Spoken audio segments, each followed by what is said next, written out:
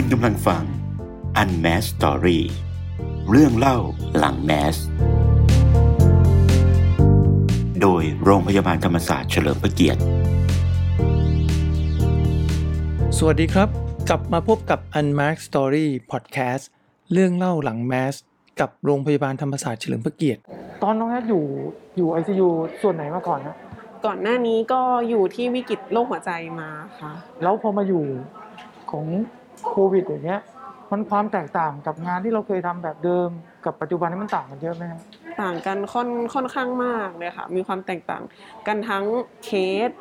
แบบลักษณะของคนไข้ที่มีความแตกต่างกันการเข้าถึงคนไข้แน่ๆแหละคนไข้โควิดเราไม่สามารถเข้าไปได้ทันทีเหมือนคนไข้อื่นๆการเข้าก็จะแตกต่างกันแล้วก็คือเหมือนเรามาเรียนรู้ใหม่เริ่มใหม่หมดเลยอะค่ะกับการที่มาอยู่ที่นี่ก็เหมือนมานับหนึ่งไปด้วยกันทุกคนกับน้องๆทุกคนกับพี่ๆทุกคนที่นี่ค่ะก็มาเรียนรู้ทุกอย่างใหม่เริ่มต้นใหม่แล้วในแต่ละวันเนี่ยเราต้องรับมือกับอะไรบ้างก็สถานการณ์ปกติแบบที่ทำงานทุกวันเนี่ยก็ในแต่ละวันก็จะได้แรกเลยคือเราก็ต้องดูว่าเราได้รับมอบหมายในการดูแลคนไข้เคสไหนเป็นหลักแต่ว่าปกติที่นี่ก็คือเราจะมีการคอนเฟอเรนซ์ก็คือเหมือนกันเขาเรียกว่าอะไรประชุมพยาบาลนะคะในตอนต้นเวรของทุกๆเวรอยู่แล้วว่าวันนี้เรามีคนไข้ชื่ออะไรคนไข้เป็นโรคอะไรมีแผนการรักษายังไงในแต่ละวันก็จะมาดูในส่วนจุดนี้ตอนเช้าที่เรามาคอนเฟอเรนซ์นะคะแล้วก็ทำอะไรบ้างที่แตกต่างใช่ไหมคะใช่ครับใช่ก็หนึ่งเลยที่แตกต่างคือเราต้องแต่งตัวใส่ชุด full PPE ก็คือก่อนที่จะเข้าคนไข้ก่อนที่จะเข้าไปในห้องใช่ก่อนที่จะเข้าไปในห้องในแต่ละครั้งก็จะต้องแต่งตัวเต็มแล้วก็เราต้องมีการวางแผนก่อนที่จะเข้าหาคนไข้ทุกครั้งเพราะว่าในแต่ละครั้งที่เราเข้าไปอะค่ะคือเราไม่สามารถเข้าไปได้อยู่ในนั้นได้ตลอดเพราะว่าชุดมันค่อนข้างร้อนข้างในมันก็จะแบบคือมันร้อนอะการทำงานมันก็จะยากกว่าคนไข้ทั่วไปเราก็ต้องเตรียมตัวว่าวันนี้เราจะต้องเข้าไปรอบนี้เราจะต้องทำอะไรบ้างยาคนไข้เราจะต้องให้อะไรบ้างค่ะต้องเตรียมให้ครบถ้วนทุกอย่างเวลาเขามีจำกัดเวลาไหมว่าต่อครั้งที่เราเข้าไปเราสามารถอยู่ได้กี่นาทีเท่านั้นก็ไม่ได้จำกัดเวลาแล้วเราจะดูตามเขาเรียกว่าดูตามอาการของคนไข้ค่ะถ้าอาการคนไข้โดยทั่วไปถ้าเขาไม่ได้หนักมากหรือเขาต้องการการพยาบาลมากเราก็ไม่ได้เข้าไปคอนแทคหรือว่าไปสัมผัสคนไข้นานแต่ว่าเราก็ต้องทำการพยาบาลให้ครบถ้วนตามหลักการพยาบาลทุกอย่างนะคะดูสิ่งคนไข้ดูสิ่งแวดล้อมสอบถามทั้งกายจิตสังคมวิญญาณคนไข้ทั้งหมดนี่กลายเป็นหน้าที่เราที่เราต้องคอย observe คอยถามเขาด้วยว่าเขารู้สึกยังไงใช่ค่ะคือเพราะว่าคนไข้โรคนี้อ่ะส่วนใหญ่เขามีความกังวลแหละแน่นอนหนึ่งเลยคือกังวลทั้งว่าที่บ้านเขาจะติดหรือเปล่าสองเลยเขาจะหายจากโรคนี้ไหมสามเขาจะต้องใส่ท่อช่วยหายใจเขาจะตายหรือเปล่าเขาจะมีความกังวลในจุดนี้มากๆแล้วก็คือคนไข้เขายังไงอ่ะก็ต้องคุยให้เขารับฟังแล้วก็รับรู้ถึงความเป็นจริงของโลกนี้คือเหมือนเหรียญนะคะมันมี2ด้านมันมีทั้งดีแล้วก็ไม่ดีเราต้องพูดให้เขาเข้าใจในจุดนี้แล้วก็ส่วนใหญ่ก็คือต้องเป็นกำลังใจให้คนไข้มากกว่าแล้วก็สอบถามความต้องการของเขาว่าเขาอยากทำอะไรส่วนใหญ่เขาก็อยากคุยกับลูกอยากโทรหาลูกอยากโทรหาภรรยาอะไรอย่างเงี้ยแล้วก็ข้างในจะมีโทรศัพท์ค่ะก็เป็นโทรศัพท์ที่ทางข้างนอกเขาบริจาคมาให้ก็ต้องขอบคุณผู้บริจาคที่เอามาให้คนไข้บางคนเขาไม่ได้มีในส่วนตรงนั้นของตัวเองเราก็อาจจะต้องเป็นคนเตรียมจัดเตรียมมาให้เขาอำนวยความสะดวกให้เขาอะค่ะ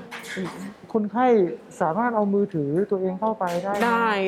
ค่ะก็แสดงว่าเราก็สามารถคุยกับญาติได้ใช่ถ้าคนไข้รู้ตัวรู้เรื่องก็คือสามารถคุยกับญาติได้ค่ะ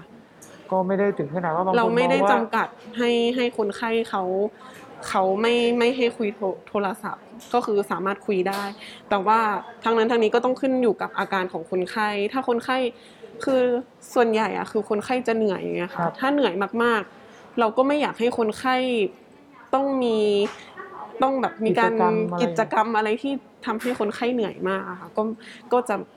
บอกคนไข้ว่าให้พักก่อนอาการเหนื่อยง่ายนี่เกิดจากเรื่องของระบบทางเดินหายใจใช่มันใช่ค่ะเป็นจากตัวโรคของคนไข้ก็จะแบบเหนื่อยความสมบูรณ์ของปอดมันไม่ 100% เหมือนคนทั่วไปอะค่ะฟังก์ชันการทำงานมันก็แย่ลงก็คนไข้ก็จะเหนื่อยง่ายถึงวันนี้นะต้องมาทำงานแบบที่มันมีความเสี่ยงเยอะๆตอนแรกก็คิดว่าน่าจะรู้สึกกังวลใช่ตอนนี้เป็นยังไงฮะรู้สึกตอนนี้ก็รู้สึกความกังวลอะถามว่ากังวลไหมก็ยังมีความกังวลเพราะว่าคือเราทำงานกับความเสี่ยงอะค่ะแต่ตอนนี้ทุกที่มันเสี่ยงหมดแล้วมันก็พอๆกัน ในความรู้สึกหนูตอนนี้นะคะก็ความกังวลอะลด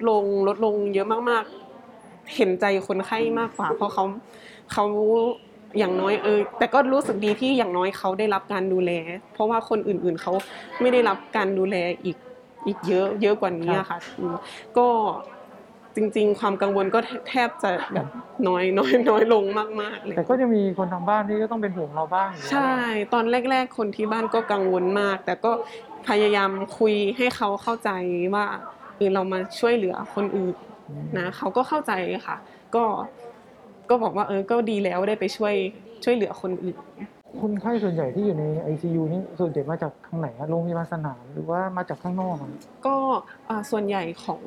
ที่นี่รับนะคะตอนนี้ก็คือจะรับคนไข้ที่อาการหนักก็ส่วนใหญ่ก็จะมาจากถ้าของที่โรงพยาบาลธรรมศาสตร์ก็จะเป็นที่โคฮอร์ทหรือว่าทางโรงพยาบาลอื่นที่มีการประสานติดต่อมาคือเขาบางทีเขาไม่สามารถรับดูแลคนไข้วิกฤตได้อะไรเงี้ยค่ะเขาก็จะติดต่อมาทางศูนย์รีเฟอร์ของโควิดของที่โรงพยาบาลธรรมศาสตร์แล้วก็จะมีการจัดสรรแล้วก็หาเตียงให้ค่ะก็จะรับมาในส่วนนั้นแต่ว่าส่วนใหญ่ตอนนี้ที่รับมานะคะก็จะเป็นจากโคฮอร์ทซะส่วนใหญ่ค่ะเห็นตอนมานี่มาแบบชุดเต็มเลยอุปกรณ์เจ้าหน้าที่คอยกันหมดเลยใช่กระบวนการมันมายังไงครับผมก็เวลาที่คนไข้จะเดินทางมาใช่ไหมคะเขาจะต้องมีการประสานงานคือลงของทางโรงพยาบาลเราอะค่ะเขาจะมีหน่วยทั้งรถรีเฟอร์แล้วก็เจ้าหน้าที่เวรเปย์อะค่ะที่จะเป็นสำหรับของคนไข้โควิดโดยเฉพาะเขาก็จะรู้วิธีการทรานสเฟอร์คนไข้มาเราก็จะติดต่อพี่เจ้าหน้าที่2ส่วนนี้ก่อนเขาก็จะมีตัวแคปซูลมาให้ใช่ค่ะพี่เจ้าหน้าที่เวรเปย์เขาก็จะสวมชุดเต็มยศ PPE มาค่ะทุกครั้งก็จะมีการเช็คตรวจสอบความเรียบร้อยว่ามีอากาศข้างในรั่วออกมาข้างนอกหรือเปล่าอะไรอย่างเงี้ยค่ะก่อนที่จะทรานสเฟอร์มาทุกครั้งก็จะติดต่อพี่เจ้าหน้าที่รปภพี่รปภเขาก็จะแจ้งกันทุกที่ที่เราจะเดินทางคือเขาจะทราบเส้นทางอยู่แล้วค่ะว่าเส้นทางที่จะมาตรงไหนบ้างเขาก็จะประสานกันแล้วก็กันคนไม่ให้แบบมาใกล้เวลาเราทรานสเฟอร์คนไข้เมื่อกี้เพิ่งเห็นเลยว่าเขาก็มาบอกให้เราแยกไว้จะได้ใช่ค่ะคราวนี้ในแง่ของวอร์ด ICU ปกติกับวอร์ดที่เป็น ICU โควิดการที่เห็นกว่าพอเราเกิดปัญหาขึ้นกว่าน้องพยาบาลจะเข้าไปได้เนี่ยมันมีขั้นตอนเยอะแยะมากเลยมันเป็นยังไงบ้างครับมันต่างจากวอร์ดปกติมากน้อยแค่ไหนครับที่นี่ค่ะก็จะมีความยากในการรับนะคะคนไข้ปกติเนี่ยเราจะเข้าถึงคนไข้ได้โดยตรงเลยนะคะแต่ว่าของเราเนี่ยพอเข้าหอผู้ป่วยมาเนี่ยเจ้าหน้าที่เนี่ยจะต้องเปลี่ยนชุดใส่ชุด PPE นะคะหรือว่าถ้ามีเวลาทำหัตถการอย่างเงี้ยค่ะต้องใส่ชุด PAPR ก็จะเสียเวลาในการใส่ชุดค่อนข้างพอสมควรขั้นต่ำเร็วอย่างสุดเนี่ยประมาณ10นาทีขึ้นอยู่กับความชำนาญของแต่ละคนนะคะแต่ว่าถ้าบางคนเนี่ยความชำนาญน้อยหน่อยหรือว่าจะต้องใส่ชุด PAPR เนี่ยค่ะจะต้องมีการตรวจสอบระบบก็จะต้องใช้เวลามากขึ้นนะคะแล้วก็พอแต่งตัวเสร็จนะคะเราก็จะเข้าห้องความที่ผู้ป่วยนะคะซึ่งเป็นห้องความดันลบนะคะซึ่งจะมีความปลอดภัยค่อนข้างสูงนะคะอยู่ที่ความดันลบ10นะคะซึ่งในการเข้าห้องเนี่ยค่ะเราจะเข้าห้องทางแอนตี้รูมทุกครั้งเสมอซึ่งในห้องแอนตี้รูมเนี่ยจะอยู่ที่-5 นะคะแล้วลบ ก็ 5ก่อนแล้วค่อยไปลบ 10ใช่ค่ะในส่วนของโซนพยาบาลนะคะจะอยู่ในช่วงลบ10นะคะบวก10ค่ะแล้วก็หลังจากนั้นเนี่ยพอตรงนี้เป็น positive บวก10ก็พอเข้าห้องไปลบ5แล้วก็ลบ10ความดันข้างตรงนี้กับด้านในเนี่ยจะแตกต่างกันที่15จะค่อนข้างปลอดภัยนะคะหลังจากนั้นเนี่ยพอพยาบาลทำหัตถการทั้งหมดเสร็จทุกคนจะต้องออกทางด้านหลังห้องนะคะก็จะมีประตูทางออกทางด้านหลังใช่ค่ะก็จะปลอดภัยสำหรับตรงนี้ในส่วนของเจ้าหน้าที่นะคะหลังจากนั้นเนี่ยพอออกไปแล้วก็จะเดินไปรอบแล้วก็ไปเปลี่ยนชุดที่จุดเปลี่ยนอีกทีนึงนะคะหลังจากนั้นเนี่ยก็จะมีการเปลี่ยนชุดอาบน้ำทุกคนจะต้องอาบน้ำทุกครั้งที่เขาหลังจากเสร็จเมื่อกี้เคสนี้เกิดอะไรขึ้นเด็กมีนอนทับสายค่ะเราสายก็เลยมีการพับหักงอนะคะออกซิเจนก็เลยได้ไม่เพียงพอค่ะน้องก็เลยจะต้องแต่งตัวเข้าไปอย่างรวดเร็วค่ะกรณีแบบนี้นี่ถือเป็นเด็กอายุน้อยที่สุดที่อยู่ในวอร์ด ICU ใช่ค่ะแรกเกิดเลยค่ะกี่วันแล้วตอนนี้2 วันแล้วค่ะ2 วันเองก็คือ2 วันเคสคุณแม่เขาน่าจะคุณแม่ผลเป็นบวกค่ะก็ตอนนี้นอนอยู่ที่สูติกรรมสามัญห้องแยกค่ะแล้วเรารู้แล้วใช่ไหมครับว่าน้องเป็นด้วยน้องยังไม่รู้ค่ะครั้งแรกเนี่ยค่ะพอแรกเกิดมาครบ24ชั่วโมงจะตรวจสวอปครั้งนึงแล้วก็หลังจากนั้นเนี่ยก็จะไปสวอปอีกที48ชั่วโมงถึงเราจะได้รู้ว่าน้องเนี่ยมีผลเป็นโพซิทีฟหรือเปล่าใช่แต่ตอนนี้ถึงแม้ครั้งแรกจะเป็นเนกาทีฟแต่ก็ยังตรวจค่ะแต่ยังไงก็แล้วแต่เนื่องจากคุณแม่เขามีความเสี่ยงตอนนี้ของน้องคุณแม่เป็นบวกเลยค่ะเราก็เลยจำเป็นต้องให้น้องเนี่ยมาอยู่ ICU ก่อนใช่ค่ะแล้วเดี๋ยวค่อยดูดีว่าจะเป็นยังไงใช่ค่ะเมื่อกี้น้องพยาบาลที่เข้าไปดูแลทารกแรกเกิดค่ะเขาเสร็จแล้วปุ๊บเขาก็ต้องออกด้านหลังแล้วก็ไปอาบน้ำใช่ค่ะแล้วกลับบ้านเลยไหมฮะไม่กลับค่ะไม่กลับพอเปลี่ยนชุดแล้วก็จะต้องกลับเข้ามาปฏิบัติงานเหมือนเดิมก็มารอเองใช่ก็จะมีในการเข้าเนี่ยค่ะก็คือเราจะพยายามเซฟเจ้าหน้าที่เราด้วยก็จะเข้าเป็นรอบจะมีรอบเช้ากับรอบบ่ายนะคะคนเข้ารอบเช้าแล้วสมมติเข้า10 โมงอย่างเงี้ยค่ะจะเสร็จก็ประมาณเที่ยงออกมาอาบน้ำกินข้าวแล้วก็อยู่คนรอบบ่ายก็จะเข้าบ่ายโมงหรือบ่าย2เองค่ะแล้วก็วนกลับไปเพราะฉะนั้นคนนึงเนี่ยจะถ้าไม่มีเหตุการณ์อะไรที่มันจะต้องเข้าเนี่ยส่วนใหญ่จะเข้าประมาณ1 ครั้งแต่ถ้าเกิดมีเนี่ยเหตุการณ์แบบเมื่อสักครู่นี้ค่ะก็เป็นการเข้าเพิ่มส่วนมากก็จะเป็นการสแตนด์บายมากกว่าถ้าไม่มีเคสก็จะไม่ต้องแต่งตัวจะไม่ต้องเข้าไปถ้าไม่มีเคสก็ไม่จำเป็นต้องแต่งตัวค่ะเพราะเห็นเรามีมอนิเตอร์คอยดูสเตตัสต่างๆใช่ค่ะก็ไม่จำเป็นแล้วกรณีที่ผู้ป่วยเขาอยากจะคุยกับเราเนี่ยทำยังไงในห้องจะมีโทรศัพท์ค่ะแล้วก็จะมี2 ส่วนก็คือมีโทรศัพท์ด้วยมีสปีกเกอร์โฟนด้วยแล้วก็มีเป็น walkie talkie ในส่วนของหอผู้ป่วยพิเศษยุงทอง1นะคะก็ได้รับมอบหมายให้ปรับบริบทปรับจากห้องพิเศษ15 ห้องเรียกว่าเป็น isolation room หรือว่าห้องแยกนะคะก็จะมีทั้งหมด5 ห้องที่เป็นเตียงคู่ก็รวมเป็น10 เตียงแล้วก็เป็นห้องเดี่ยวอีก10 เตียงก็รวมรับได้20 เตียงนะคะเกณฑ์การรับเนี่ยเราจะรับคนไข้เรียกว่าอาการน้อยถึงปานกลางนะคะเคสสีเขียวที่มีอาการเนาะแอดมิดเข้ามาก็คืออยู่ห้องแยกนะคะโดยทีมคุณหมอโรคติดเชื้อก็จะประเมินอาการโดยการถ่ายภาพเอ็กซเรย์ปอดนะคะแล้วก็เจาะเลือดตรวจดูเบื้องต้นนะคะกับอีกกลุ่มหนึ่งคืออาการปานกลางอาจจะเริ่มมีอาการหนักมากขึ้นเรียกว่าอาจจะเริ่มมีอาการเหนื่อยหอบต้องได้รับออกซิเจนในปริมาณที่ไม่มากนะคะอาจมีการทำหัตถการเจาะเลือดให้ยาต่างๆนะคะแต่จะไม่ถึงกับอาการหนักนะคะเป็นอาการที่ก่อนที่จะเป็นเคสสีแดงก็คือหนักนะคะถ้าอย่างนี้เนี่ยแสดงว่าถ้ายังไม่จำเป็นต้องไปถึงขั้น ICU แค่ตรงนี้ถ้าเกิดว่าอาการสามารถกลับมาปกติได้ใช่ค่ะก็จบแล้วใช่ค่ะเบื้องต้นเลยก็คือตามเกณฑ์การดูแลคนไข้โควิดเนาะที่ต้องแอดมิดในสถานพยาบาลอย่างน้อย48 ชั่วโมงแรกนะคะถ้าไม่มีถ่ายภาพเอ็กซเรย์แล้วไม่มีปอดอักเสบติดเชื้อก็จะสามารถย้ายไปอยู่ที่โรงพยาบาลสนามต่อได้นะคะหรือกับอีกบางกรณีที่ค่อนข้างมีอาการปานกลางอย่างที่บอกก็อาจจะอยู่ รักษาต่อเนื่องจนจำหน่ายกลับบ้านก็มีนะคะหรือถ้าเธอเป็นเคสที่เหนื่อยหายใจเหนื่อยหนักขึ้นก็คงต้องย้ายเข้าหอผู้ป่วย ICU หอผู้ป่วยวิกฤตนะคะอันนี้น้องๆหรือทีมงานพยาบาลเนี่ยการที่จะต้องเข้าถึงหรือการต้องใช้ชีวิตเนี่ยน่าจะต้องมีมาตรการอะไรเยอะแยะใช่ค่ะเป็นยังไงบ้างครับเรื่องของการที่ก็ต้องปรับตัวหรือว่าวิธีการที่เราจะเข้าหาผู้ป่วยหรือการเฝ้าระวังอะไรต่างๆที่นี่มีระบบอะไรบ้างค่ะ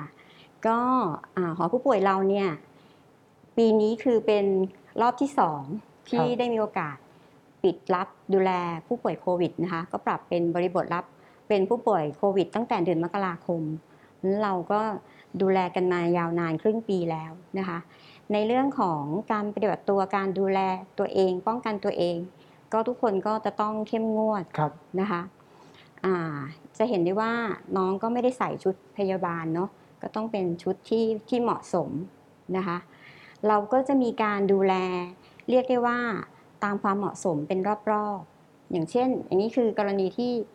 เวรบ่ายเนาะเขาก็เตรียมทำหัตถการเจาะเลือดต่างๆหรือว่าเริ่มน้องผู้ช่วยพยาบาลก็จะเสิร์ฟอาหารนะคะพยาบาลก็แจกยาเจาะเลือดนะคะก็จะพยายามบริหารจัดการงานให้มันเป็นรอบเวลา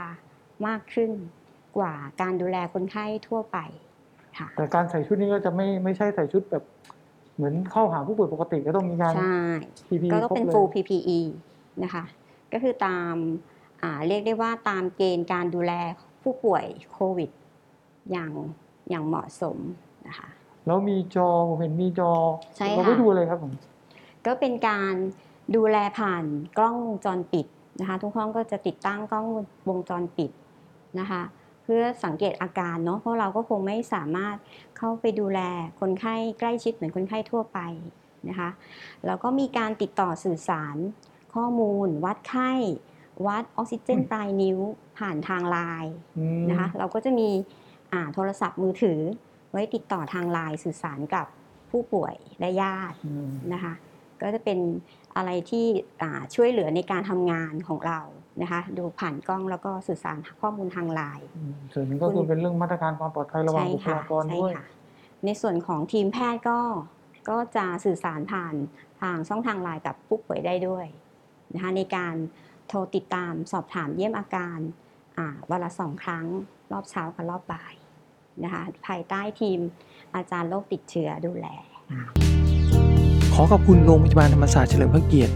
สำหรับข้อมูลทางการแพทย์ดีๆและเปิดเผยเรื่องราวหลังแมสที่น่าสนใจในครั้งนี้ด้วยนะครับพบกันใหม่กับพอดแคสต์ในตอนหน้าสวัสดีครับ